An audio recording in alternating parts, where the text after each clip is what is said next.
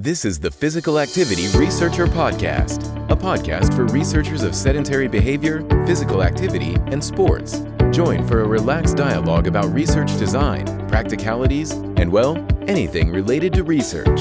Learn from your fellow researchers useful and relevant information that does not fit into formal content and limited space of scientific publications. And here is your host, researcher and entrepreneur, Olli Tikkanen. Welcome, everyone. We are going to have a very interesting discussion about pain science, physical activity, and how to do science comms with YouTube. And we have a great guest for this episode. Earlier, he was working as a senior physiotherapist. Then he has done his PhD at Macquarie University related to assessment tool for a child's concept of pain. Currently, he is working as a lecturer in physiotherapy at the University of Technology, Sydney. And he has been active popularizing science. His YouTube video, The Mysterious Science of Pain, has had millions of views. And he is writing a children's book on key pain science concepts. Ladies and gentlemen, please welcome our guest, Dr. Joshua Pate. Welcome, Josh. Thanks, Olli. Thank you for having me. Yeah, great to have you. I think it's important the behavior change, and I had one guest, I don't remember now which guest was saying, but that for example, the behavior change in smoking cessation, they are really doing a good job, how it's put into clinical practice and it works really well, but that we are not using the same learning, same scientific knowledge of behavior change in physical activity. So I think there's a lot to learn that we learn from different sciences or different disciplines. Maybe pain science, there's something which is done good and we should actually bring it to physical activity, and maybe vice versa. Absolutely. Like, that is 100% my motivation for chatting with you today. Is there is so much for me to learn, and hopefully I can share something helpful that translates from pain. But I think all these different areas of research need to be collaborating and discussing ideas across conditions, because it's similar. Like, a lot of it relies on the same types of interventions.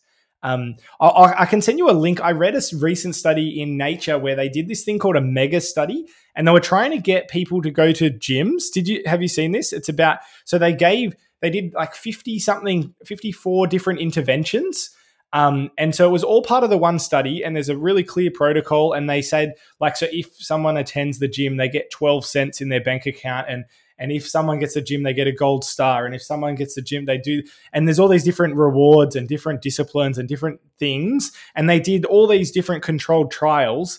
And then they cumulatively put the results together and said, this is what actually works and what doesn't work.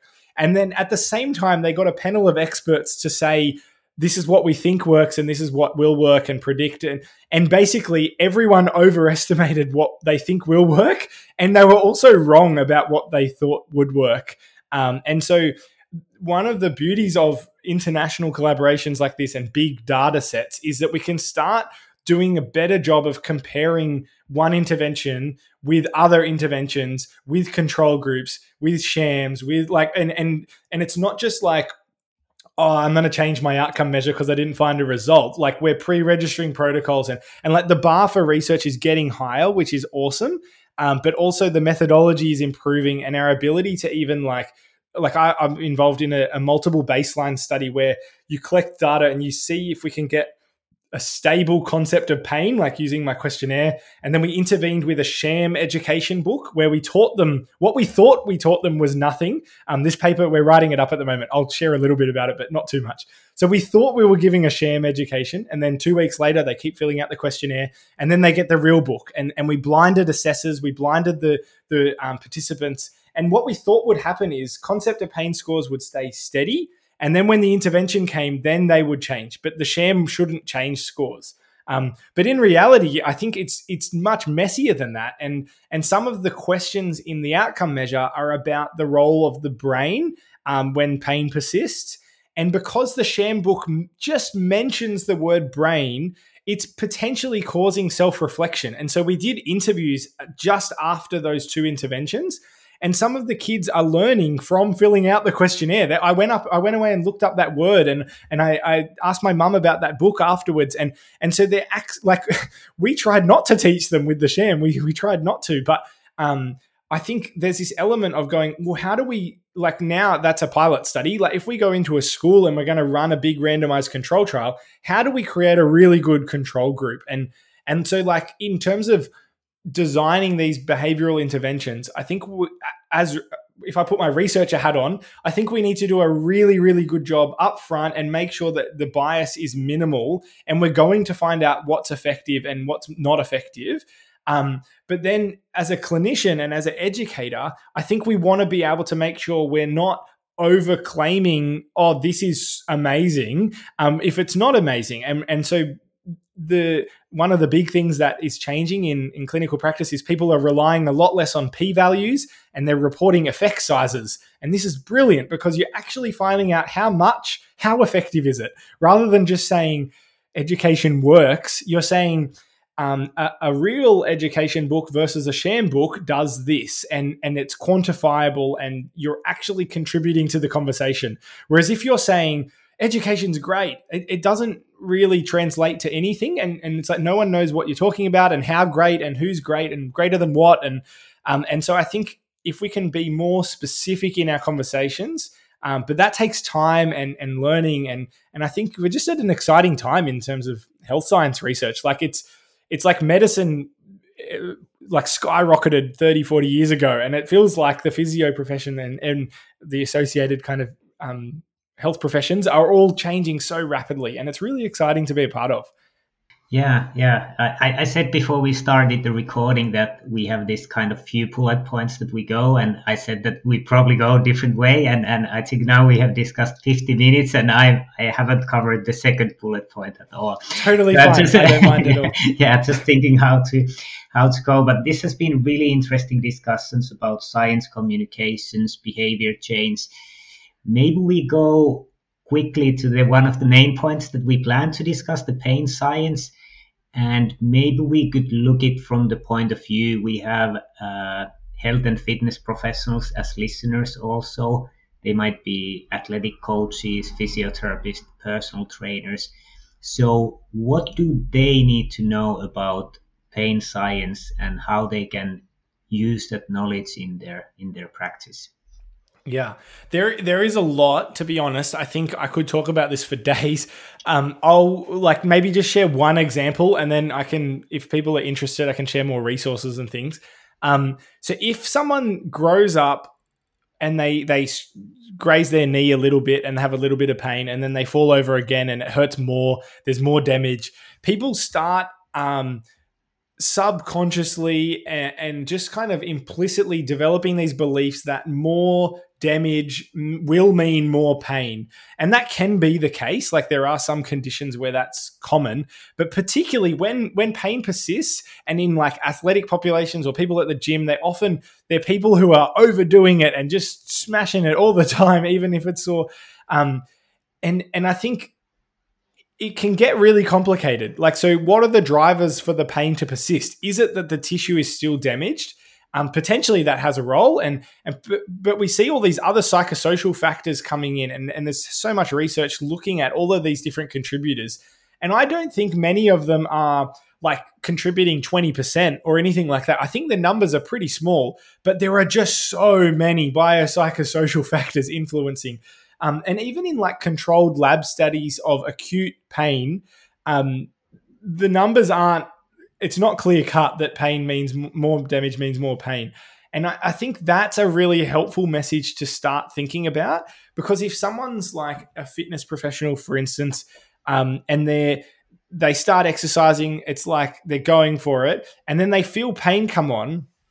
If they have the belief that pain means there's something that's damaged, they will stop, and they will, if their beliefs are that they should lay down or rest or whatever it is, they will do that. Whereas like if they think that motion is lotion and that they should lubricate the joint by doing some gentle movements or whatever it is, they're going to behave differently. And then if they reconceptualize pain, which is what I'm encouraging and I think should happen, if they start thinking about pain as a threat detector and a protective feeling that you feel, rather than a damage meter. It's about protection and like how safe do I need to be kept right now. And so if you're going for a run and there's a bear chasing you and you sprain your ankle, you'll keep running and it'll be fine. But if you don't have the bear there and you sprain your ankle, you'll stop running. And I think it's that idea of going, well, what's most important and what's most advantageous right now for my system? And so there's an element of kind of listening to your body a little bit, but then at the same time, if you do an assessment and it is safe to move, then you need to engage in movement. I think one of the best treatments we have available in an acute and chronic pain setting is keeping things gently moving and gradually building back up. And that's I think reasonably important in everyone, but in a person with a persistent pain condition of any kind, I think that becomes critical. And if they stop moving and if they start changing their behaviors accordingly, they go down this spiral. And what the next step is fear. This is the most common thing that you'll see coming into a clinic. I just can't bend anymore, or I can't do this, whatever the movement is. That joint doesn't do that anymore. And when you ask what you mean, they're afraid, and it's, please do not do it. It's a horrible pain, or whatever the symptoms are. And fear then leads to avoidance. And there's some great psychology work on fear avoidance model. And I think that spiral leads to worse and worse outcomes. And it's quite hard to get out of. But education, I think, is the starting point to that. And so if you understand and you truly understand how robust your body is, how resilient it is, how adaptable it is, then you can start changing the way that your system responds. I think there was a few years ago, I was going for a run, had knee pain, and we had a newborn baby. And my first thought, like from doing all this research work, my first thought was, it's just because I've had a bad sleep. And if you told me that 5 years earlier, there's no way I'd even think about sleep as a contributing factor to knee pain during a run. Whereas I think I went too far and I attributed the knee pain only to sleep. But there's a tension and there's a balance there to think about. Okay, why is my system primed to be protecting me more? Well, I'm in a really tired state. That's going to contribute. And if your diet's poor and all these different things are going to contribute to how much protection your body needs. So that's I guess one key message is that pain is not a damage meter. And I think that's helpful for everyone, but then also particularly for people who have pain that lasts longer than it takes for the tissues to heal. I like the other concept that comes to mind is a newer kind of theory that's only recently being applied to pain, and it's predictive processing. So this is where the brain is predicting how much threat there is at the level below it, which is the spinal cord. And if there's threat detected, it will adapt and it will act to protect the spinal cord. And then at the next level down, I'll just oversimplify it for you. Just for the sake of brevity, the spinal cord is then protecting the periphery. And if it detects threat, then it will adapt and it will act to try and keep the periphery safe. Like if you put your hand on a hot stove, you will have at a supraspinal level, you'll pull your hand away really quickly. So there's motor responses. There's all sorts of great stuff happening. It's a really impressive system. Then the periphery is detecting what's going on around you. And we know with peripersonal space research that the bubble in front of your face is much more protected than behind your heel, for instance. You don't even really notice what's there. And if someone jumps in that space, no one cares. But if someone jumps in your face or has something sharp in that space, it can cause a pain response in people with CRPS and all sorts of different conditions. And so there's these levels of the nervous system and the surrounding environment that are being predicted to know how, predictions are happening at each of those levels, and the system is constantly adapting and changing. So, I don't know, a really quick example, if you're sitting in the park having a great time, all the predictions at each level are, this is safe, there's no threats. And then suddenly a toxin enters your thumb, like you get stung by a bee or something. A message goes up saying that there's a threat in this part of your periphery. And then your eyes send a message saying there's a bee there. it starts swelling, and you look at it, you've pulled it away, you've taken out the stinger, all those different things are happening. And your system, they're all these quick adaptations of knowing what's happening. And then if a whole swarm of bees come, the prediction would be like, we need to get out of here. Whereas if you don't really have much of a reaction, then it probably wouldn't be a problem. And I like to think if you were attributing this, like, so with chronic pain, I don't know, a classic movement would be bending forward and reaching down towards the ground. People think their discs are going to pop out, like some really crazy misconception. Like, we know that discs do not slide and slip and all of that, but there's a common societal belief that they are. And so if someone thinks that, they're going to avoid bending over. And if you can provide them the education that you could explain expectations, like, it's hurt you the last like 9,999 times you bent over, it hurt. Before you even do it next time, like the 10,000th time, do you think it's going to hurt? They will, like, there is not even hesitation. They'll say, yes, definitely. Like, my discs will slide out. Like, they have such a strongly connected, anecdotal, biased, wrong belief. It's not factually true. Like, the system does not need to protect you with pain when you bend over. And it's a really interesting tension. Like, it's like, do you confront that belief head on? How do you get alongside them? Do you need to replace that belief, or can you just break it down a little bit and maybe they'll be okay? There's all these questions that go through your mind. So this is pain science education. And if I've sold anyone on it, I'm happy to chat more. But I guess there's so many degrees of complexity, and it's about how do we tailor that for the person that you're encouraging to learn. It's not the person you're teaching; it's the person who's going to try doing the learning. And so in the questionnaire that I developed, the concept of pain inventory, what's nice about that is you can look at the trend in a clinical setting. If someone's ticked agree, and then there's one disagree, and then agree, or something like that, at the end you can say, oh, like, interesting. Like, I wonder, why did you disagree with this question that learning about pain can help you feel less pain? Well, there's no way that learning is going to change how much pain I'm in, or they might say, I've never thought about it, but I don't think it could be true. You can gauge, are they willing to learn? Are they interested? What exactly are they hung up on?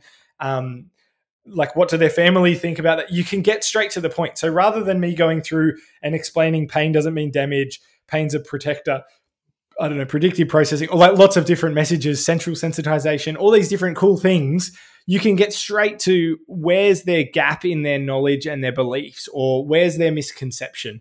And I think that is another translatable skill that could be potentially offered here. So like, if someone, when you're doing this sit less, move more education, I agree with that.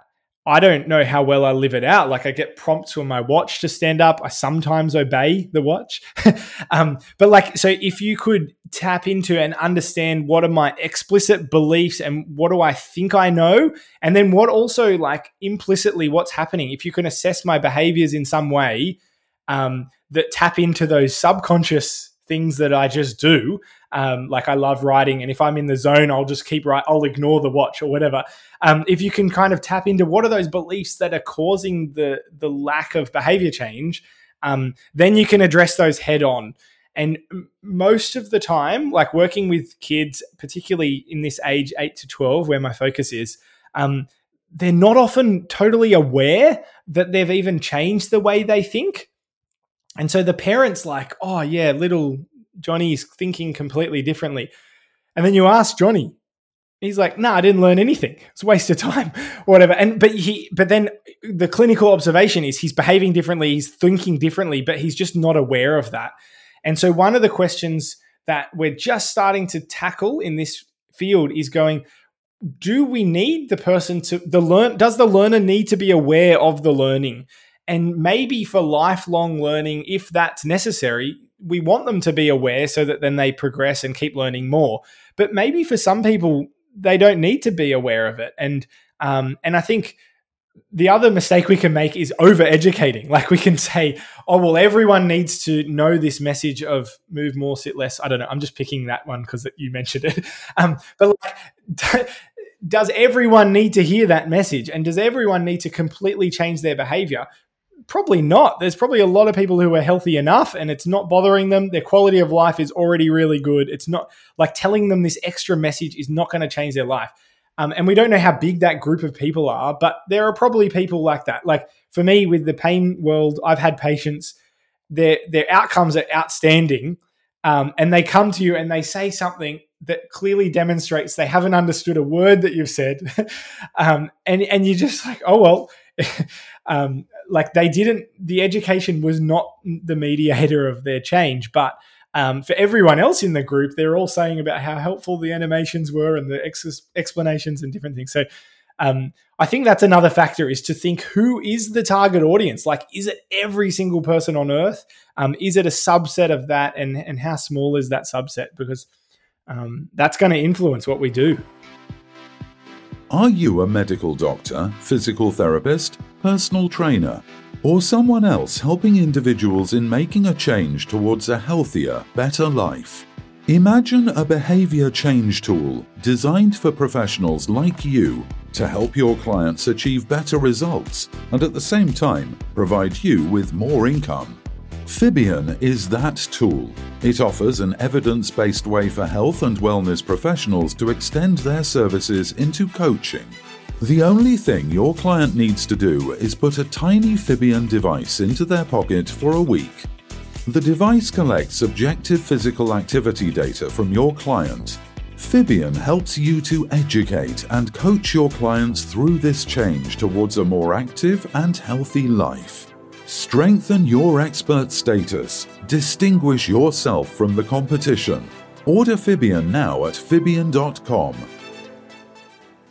Yeah, and I think it was interesting when you said about, like, if you expect to have pain when you do something, you really pay attention to it and you will probably feel. And I think this is similar. I had quite a bit earlier episode with Professor Amanda Rebar, and she's talking about automatic evaluations in relation to exercise mainly, that if you think that it will suck, it will probably suck. But if you think that it will be great, it will be probably great. Like, and I've been thinking this when I sometimes go, for example, for a run. You feel a little bit stiff in the beginning. Maybe before you warm up, you feel tired. You don't feel good. And if I would believe those early feelings, I would think that running sucks. But I have experienced it many times that actually, if you just keep going, after 20 minutes, it probably starts to feel really good. And when you finish, it's actually great. But I think in many things, we have these automatic evaluations which kind of define what will we think, what we do in a way. Yeah, awesome. And I think that's a really good example of, if you're going to create long-term behavior change, you have inbuilt in yourself some resilience of going, okay, even if I'm having a bad day, I'll still run for 20 minutes because it'll feel good eventually. And creating that kind of, like, that backup plan of going, even on the bad days, I know that in the long term, the habit is worth it. And you need to, like, the person needs to be completely sold on that, because if without the habit, the long-term outcomes aren't there, and they can have some great runs and they can do some fantastic stuff, but unless you're exercising regularly, you're not going to see those cumulative benefits.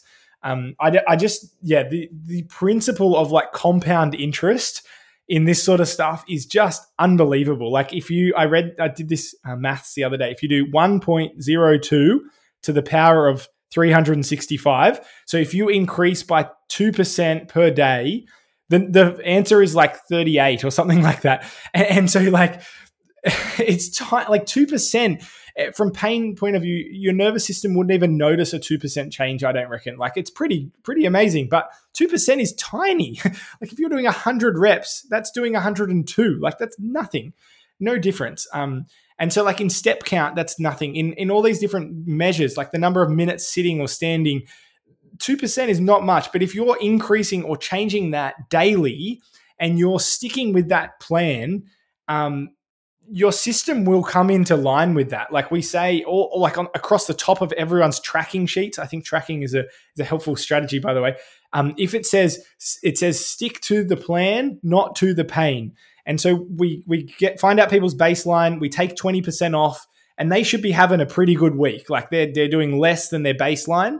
And if they get pain, then that's when they first start implementing that message of stick to the plan, not to the pain. And so for you, when you went for that run and it wasn't great, you're sticking to the plan and not to the crappy expectations and feelings that you had, because you know cognitively that you are being wrong. You're biased at the moment towards not wanting to do it. And I think that's the cool, like that's the empowering thing of this kind of learning, is it's life-changing. It's like you're getting to do more than what an average human without that knowledge could do, because everyone else would just stop doing stuff. Like, oh, I'm having a bad day, that means I shouldn't bother.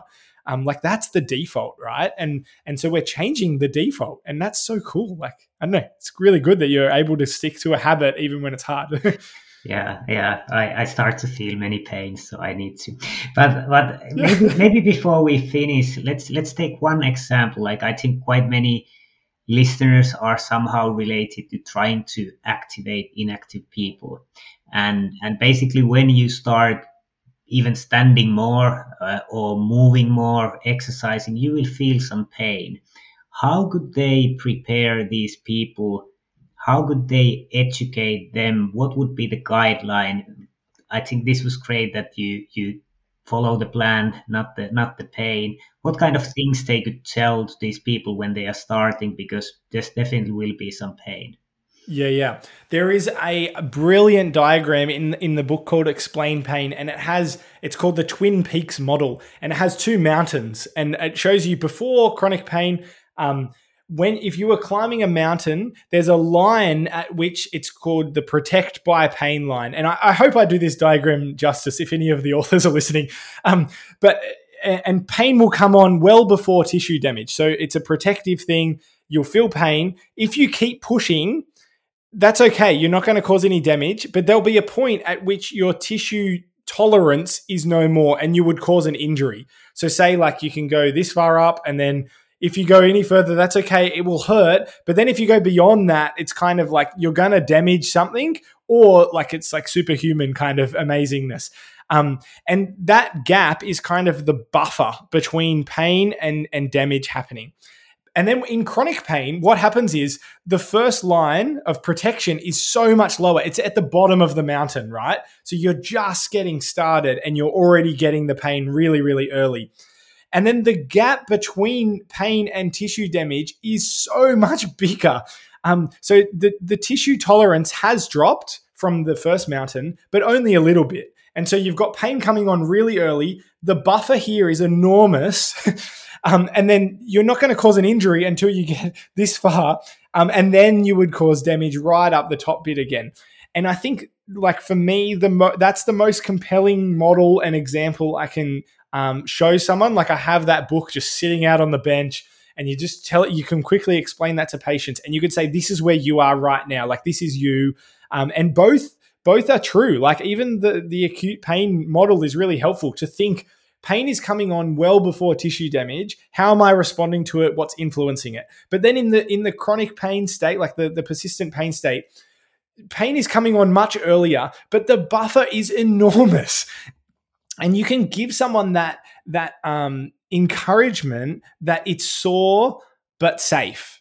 And that message is a really sticky one. Like, you don't forget that. And the person starts building some evidence within themselves. Like, this is coming back to the story thing, right? Like, they start seeing actually change is possible. I'm accumulating little wins here. Like, I am sore, but I know that I'm not damaging anything. And I think once you've empowered someone to experiment in this way and to engage in graded exposure, like that's ultimately what we're doing here, is pacing and graded exposure. If they think they're nudging into an overprotective buffer, that's so much better, because that's like too much of a good thing. Whereas if they think they're damaging their ligaments and they're spraining muscles or whatever, breaking bones or fracturing stuff, anytime they feel that, they're immediately thinking, I am getting worse because of this. Whereas if they feel a little bit of pain over here, they're thinking, I am getting better despite my pain. And that is such a critical change in thinking. And often, I would say most patients I saw in the 5 years of running in group settings, there's the peer pressure and all of those influences that help as well. It's about 2 weeks. The people do not want to come. They hate it. It's really, really hard. They're having lots of flare-ups. Their sleep's horrible. They can't set goals. They're depressed. Like, there's all these things going on. And then they come, and at week 4, they say to you, Josh, why didn't you tell me that this works at the start?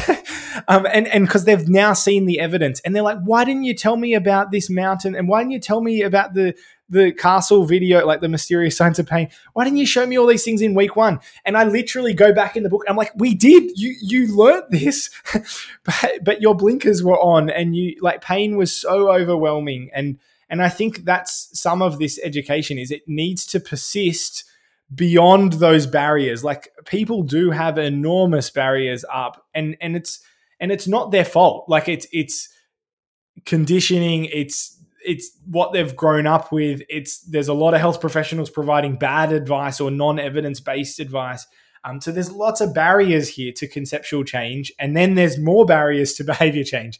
And I just think, in my career, I hope to get to the point where we see generational conceptual change, like the equivalent of now everyone wears a hat and sunscreen in Australia. I want to see now everyone understands that pain is complicated, and they're willing to nudge into that protective buffer, like something like that. I'd love to look back at this podcast and think, gee, that, like, we did it. But I don't know if we'll get there. It's a lofty goal.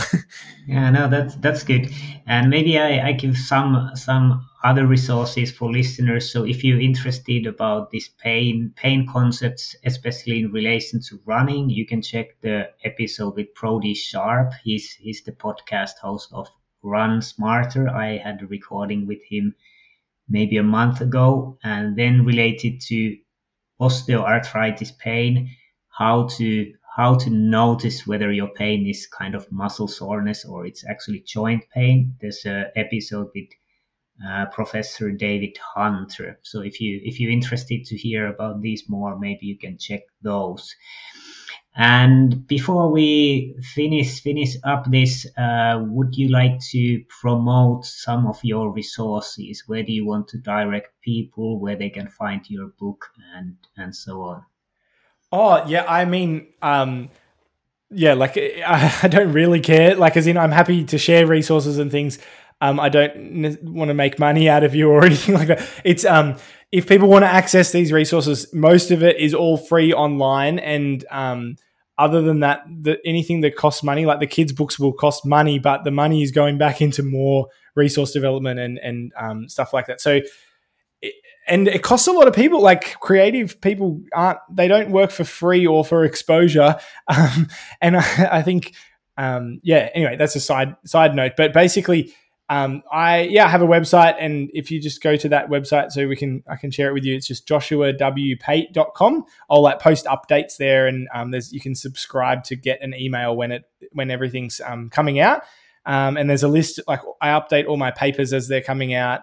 And on Twitter is most commonly the social media platform, and Instagram as well. Recently, I've started posting about papers and things on there to see if people are interested.